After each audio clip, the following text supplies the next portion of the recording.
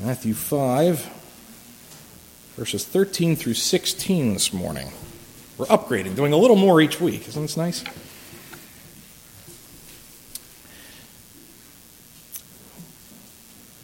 Matthew chapter 5, verses 13 to 16. You are the salt of the earth, but if salt has lost its taste, how shall its saltiness be restored?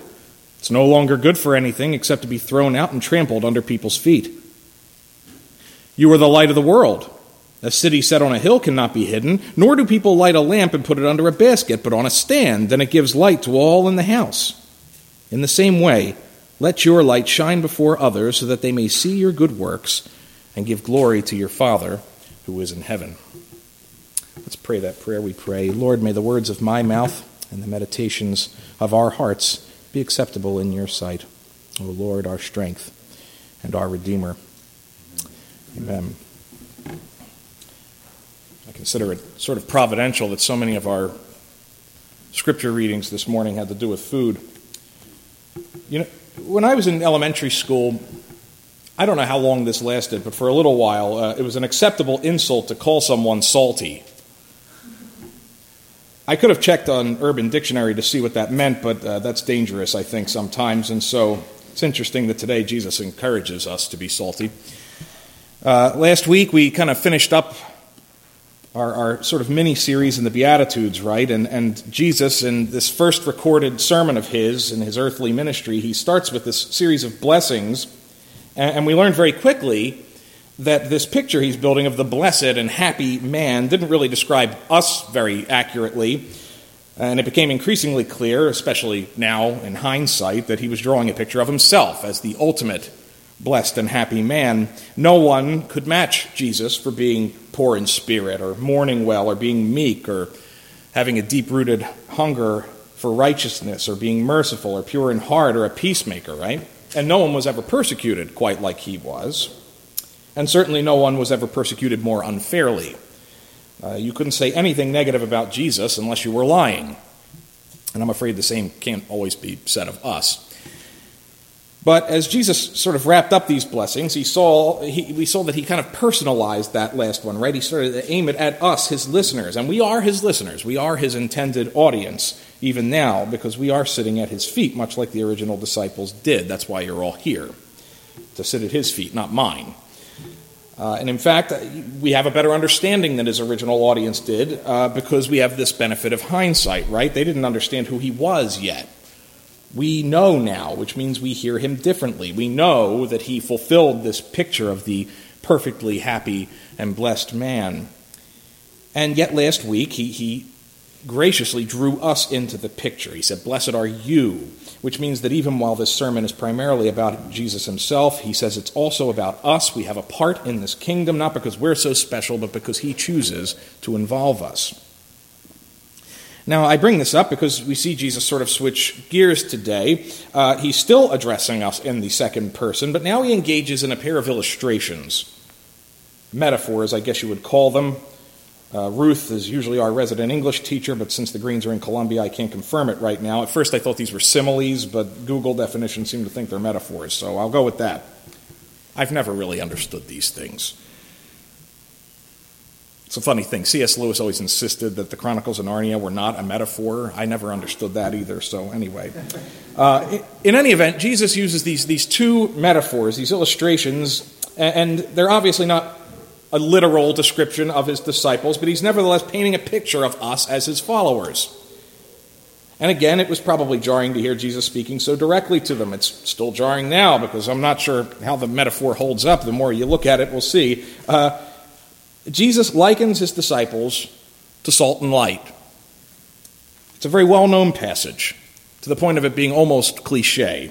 But it's worth looking at them closely to see what Jesus is getting at, because he's not just painting a picture. If all he said was, "You guys are salt and light," that would be weird, but okay. But he also issues a couple of warnings in here, too, and he tells us a bit of how to apply this metaphor he's using. So he starts off with this metaphor about salt. Jesus says, "You are the salt of the earth." Now, when Jesus says you're the salt of the earth, I'm just going to say something up front. I love that because salt and I have an understanding with each other. My mother, who's here with us this morning, and my wife have the same complaint against me. They will say that I add salt to their soup before I've even tasted it. And it's true. I have had this habit for many years, and the rumor that Georgia spreads around is also true, that I add salt to canned soup. There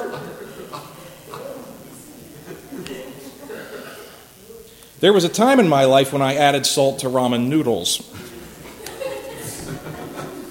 which is even more embarrassing.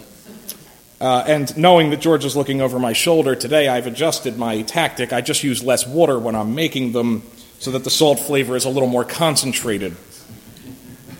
And Georgia says the same things my mother always did, that it's bad for you, or I already put salt in it. You're setting a bad example for the kids.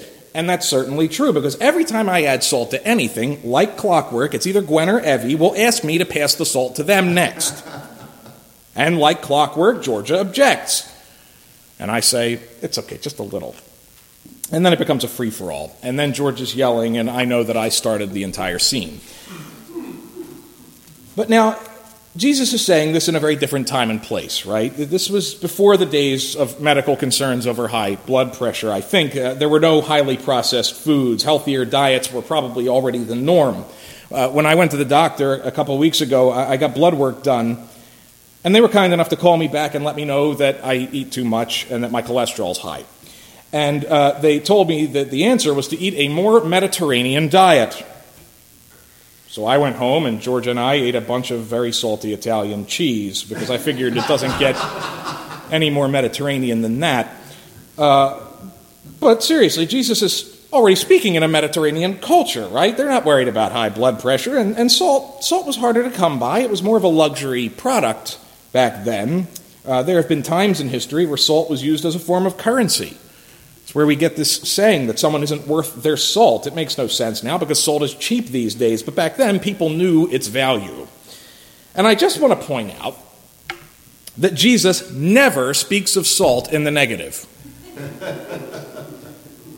In a parallel passage, if you turn to Luke 14, if you were to go there, Jesus starts this metaphor by saying, salt is good. And all God's people said, amen.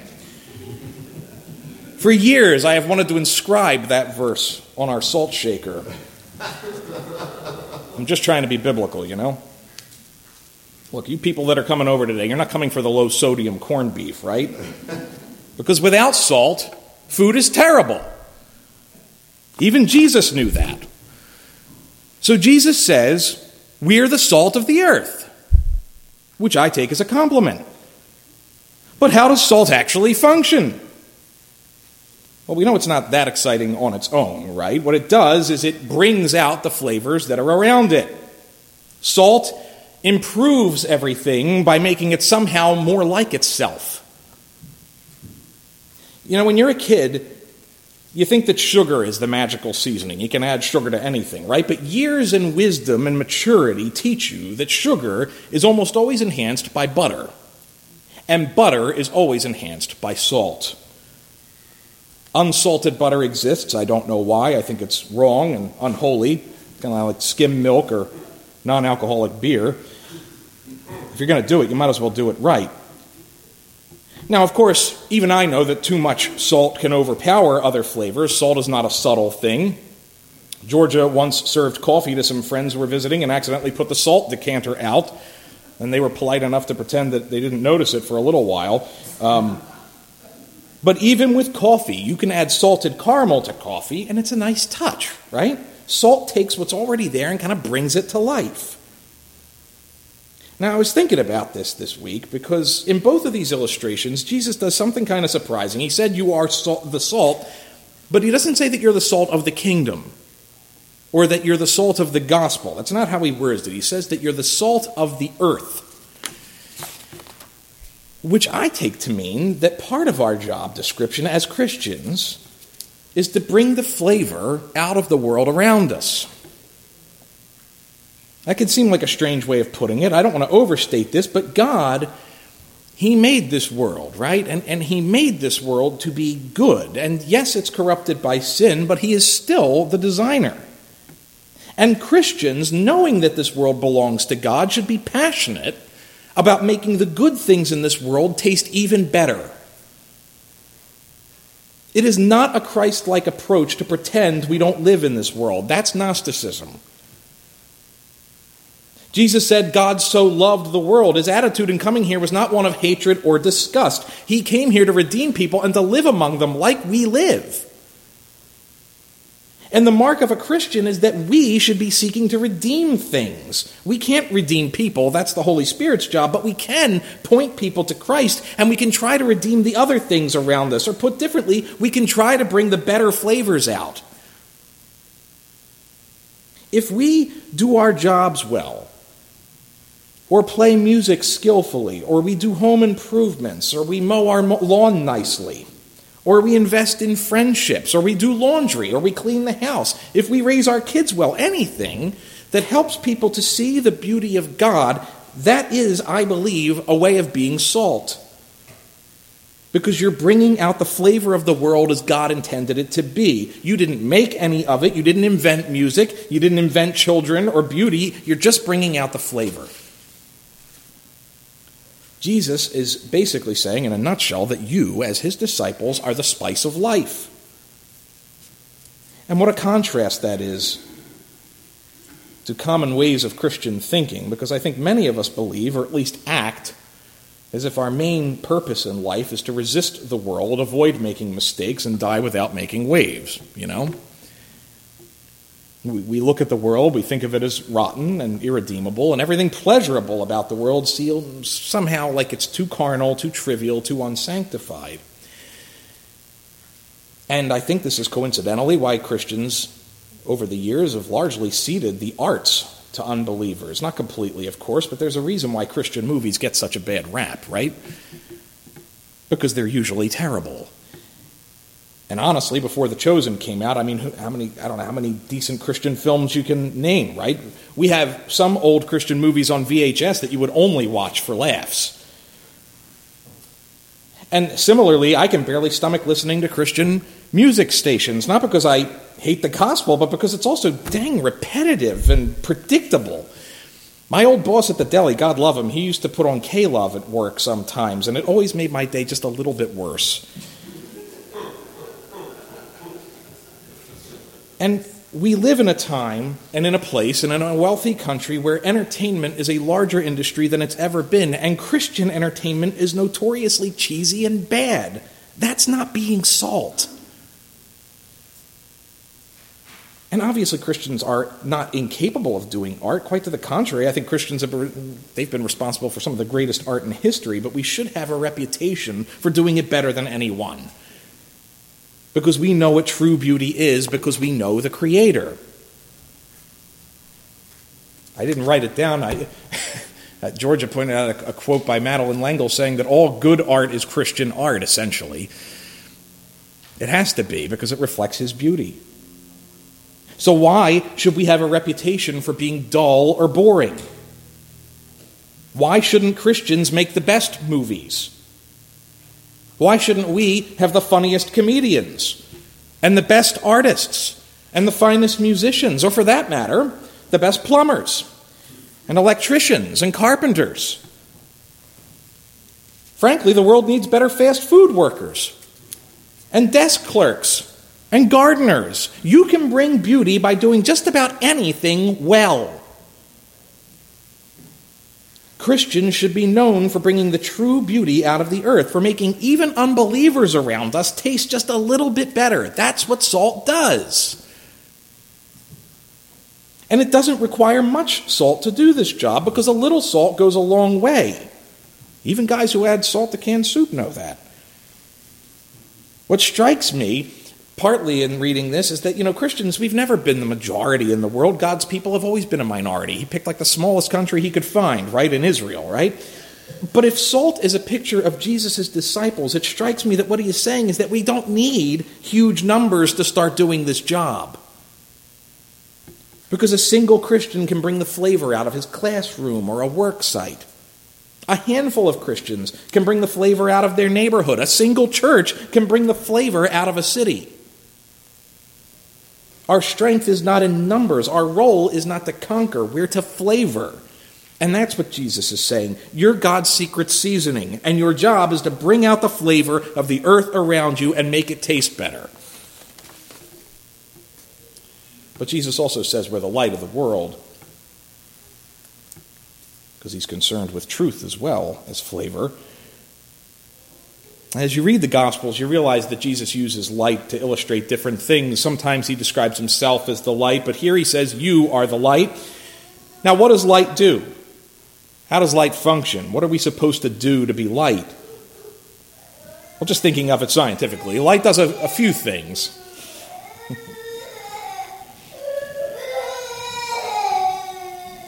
First of all, light reveals things. Light shows you things that already exist, but you wouldn't have otherwise seen. If I switch the light on in my kitchen, it doesn't make the mess that I find there, right? It simply reveals what was already there in the dark. Light also advertises, and I think that's what Jesus means when he says that a city on a hill can't be hidden. He's not just quoting Ronald Reagan, or maybe it's the other way around. When he says a city on a hill can't be hidden, he's not talking about sunlight. He means that no one can avoid seeing even the torches at night. A city on a hill is advertising itself at all times. Georgia and I took the kids to a restaurant the other week, and I had to talk to a manager because they had absolutely no lights on outside, not on their sign, not in the parking lot. So how would anybody even know you were open for business? Light advertises. Light also gives a sense of security. There are fewer hidden threats when you have a light. That's why we have night lights all over the house.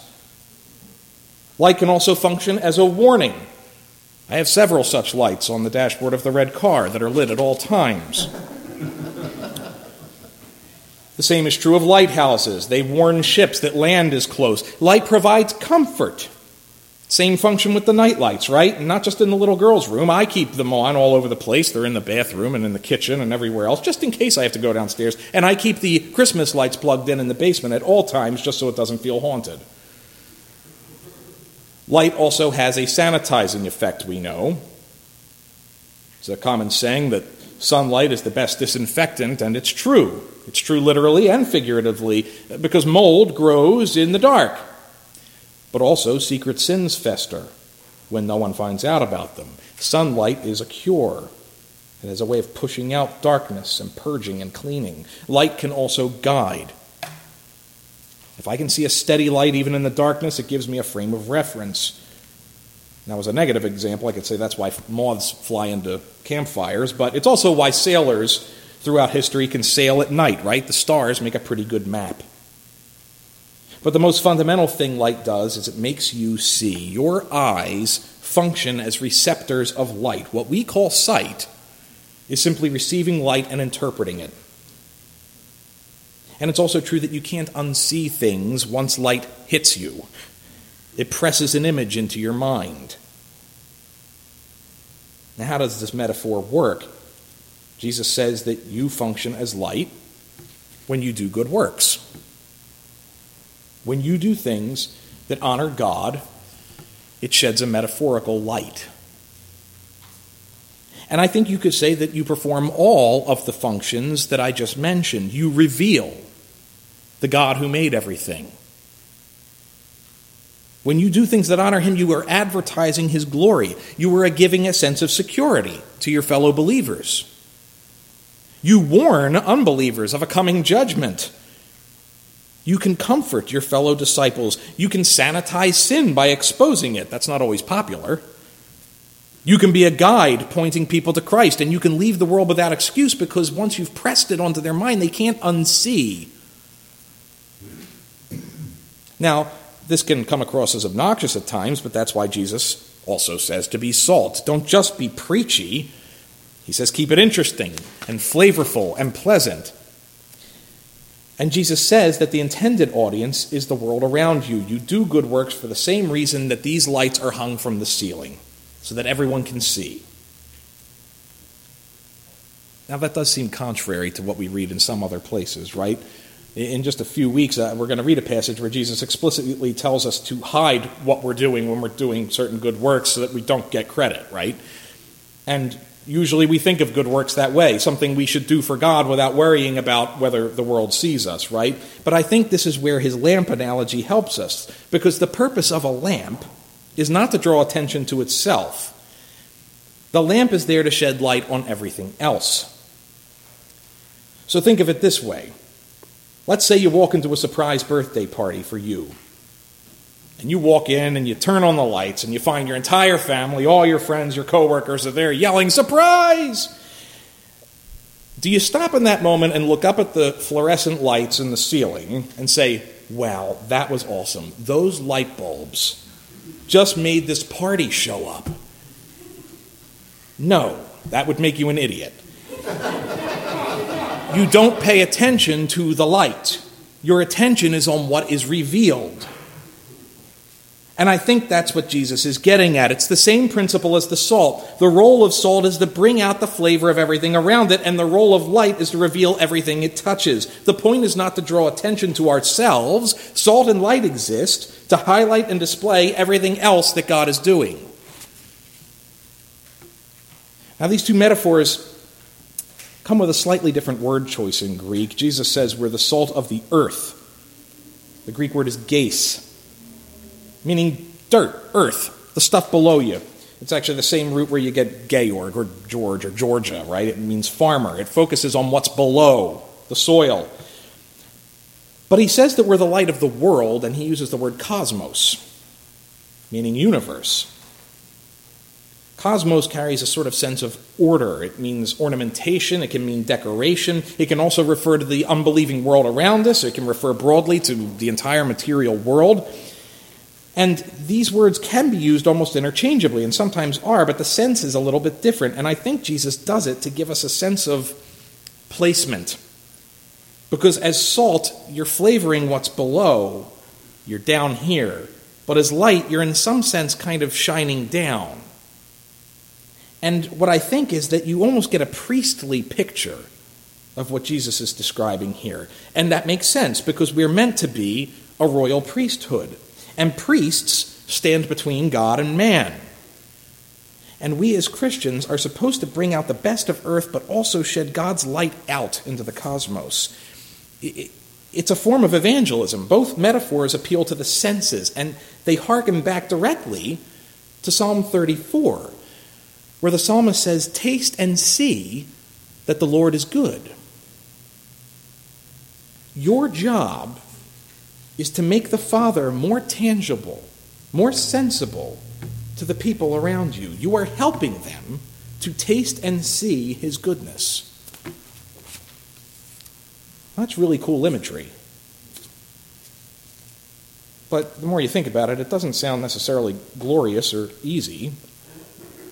First off, I would say being salt isn't that exciting, because most of the time when you use salt, what happens to it? It disappears. Unless you're eating pretzels, which I love, but they feature more prominently there. But most of the time, they dissolve. Salt is not flashy. And being light, Jesus says that people will see the light of your good works and glorify the Father in heaven. But I notice that he doesn't say how. Maybe they'll glorify the Father by saying, "Wow, that Matt is so holy. I just need to praise God for him." Then again, maybe they'll glorify God by cursing me and the God that I serve. Jesus did say, "Blessed are the persecuted." And we know that God gets glory in all circumstances and in a lot of different ways. Not all of them are pleasant, at least to us. The Westminster Confession says that even people who suffer in hell for their rebellion do so to the praise of God's glorious justice. So God will be glorified regardless of the circumstances. And Jesus doesn't specify that the glory here will be the pleasant kind. We don't always know what this will look like, and naturally, that makes us hesitant. The reason this passage is in here is because Jesus knew we would struggle with it. He knows that being salt and light isn't easy. Yesterday, I got John's email about Pam, the update on Pam, and it included a video update that she gave on YouTube about Ukraine. And I watched the video, and she was saying how the mission, the Logos mission from Kyiv, is scattered. Some of them fled the country, others couldn't. She spoke of one nurse who stayed behind because of her patients. She has 2 patients with dementia who can't leave and have no idea what's going on. So she stayed to serve them. And now the Logos campus is officially in Russian hands. And what was a tight gospel mission operation is now scattered and disorganized. But in the midst of this, Pam referred to this very passage. She said that they all need to be salt and light wherever God has put them. And I can't help but think that that's easier said than done. Being salt and light can sound really nice, it sounds virtuous, but in practice it's not easy. And the reason it's not easy is because not everybody likes salt. And not everybody likes light. Just try turning the light on when your spouse is sleeping. In Colossians 4, Paul says that we should let our speech be gracious and seasoned with salt. But how do you speak well-seasoned words when you're under attack? And how do you shine your light when you're sitting in the dark intentionally because you're hoping that you don't get bombed tonight? Being salt and light can be hard, and it can be costly. And that's true in war zones, but I think we all struggle with it. We struggle with it here too. I think this is why we struggle to share our faith. I think we get self-conscious. I think we prefer to keep our heads down. We prefer to keep our faith private. But that's not what Jesus wants. I heard someone on the radio yesterday put it this way. He said that our faith should be personal, but it must never be private. Salt does no good if it stays in the shaker. And light serves no purpose if you hide it. And that's Jesus' concern here, that we will not want to be salt and light. That we will refuse to do what we were made to do. That's why he gives this warning about salt that isn't salty and light that gets hidden. Can you even imagine unsalty salt? I don't even know what that means. Unsalty salt is basically sand. And light that doesn't illuminate anything is pointless. Likewise, a Christian who does nothing to demonstrate his or her faith is useless.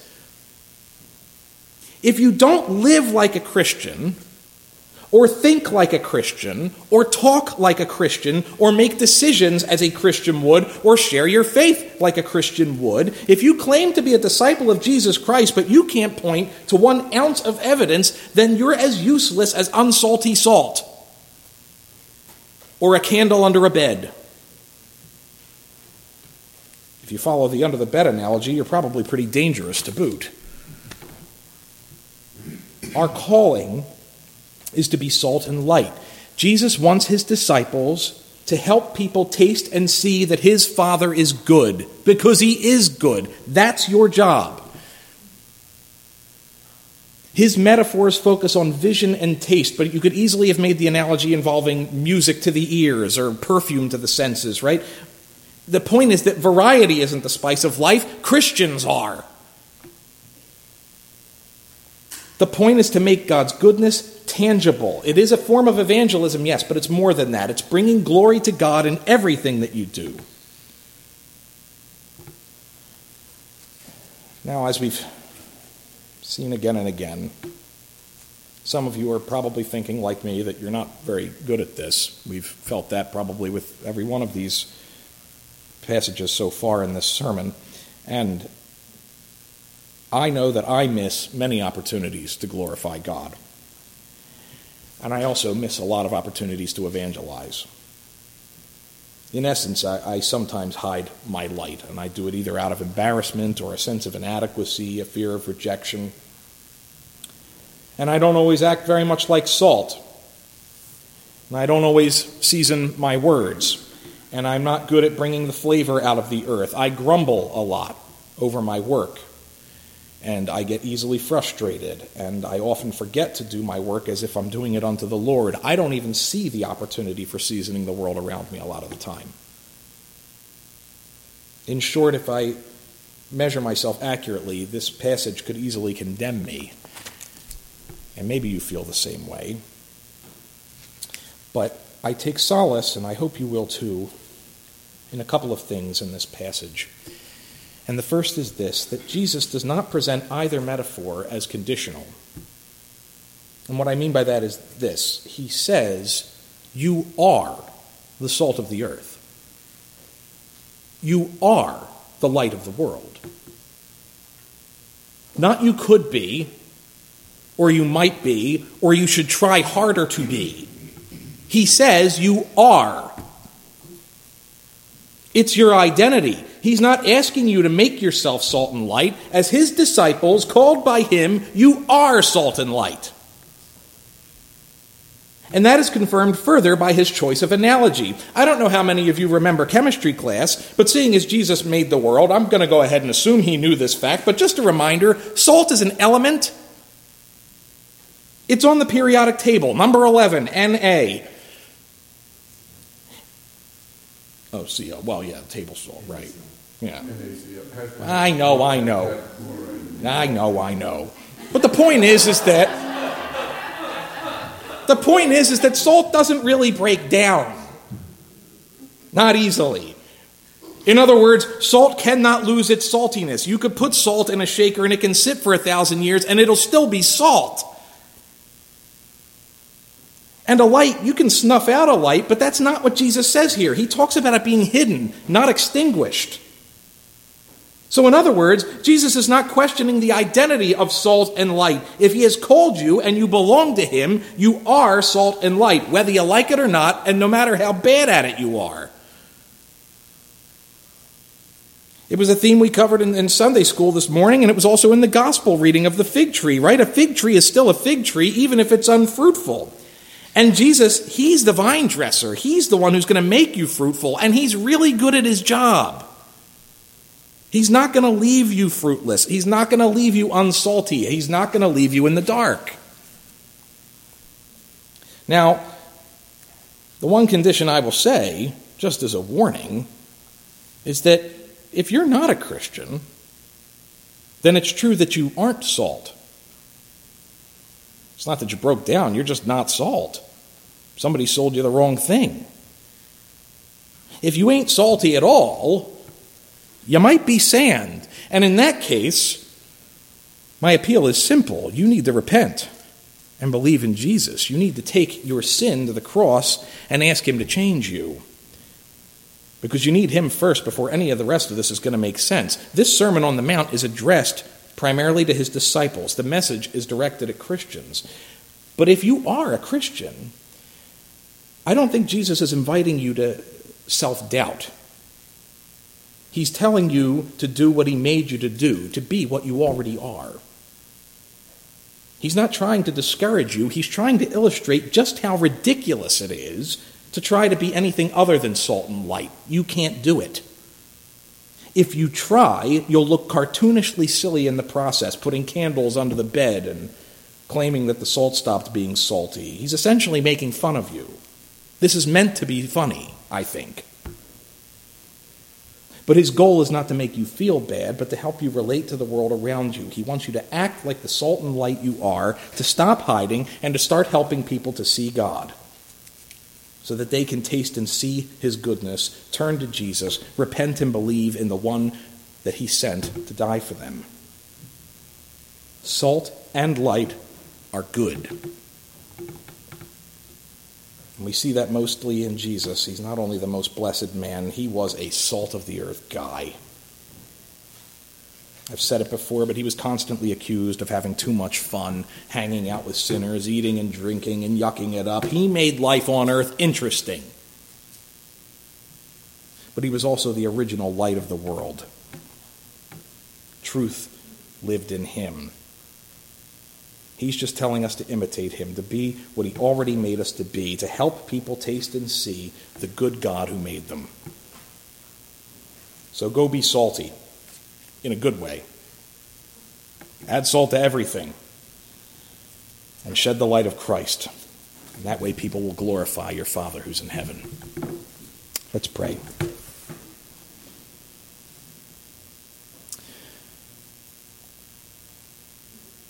Father in heaven, we thank you for your word. We thank you for your Son. We thank you for sending him. We thank you for this sermon that he preached these many years ago, Lord, that still resonate today. Lord, we thank you that you have made our senses, Lord,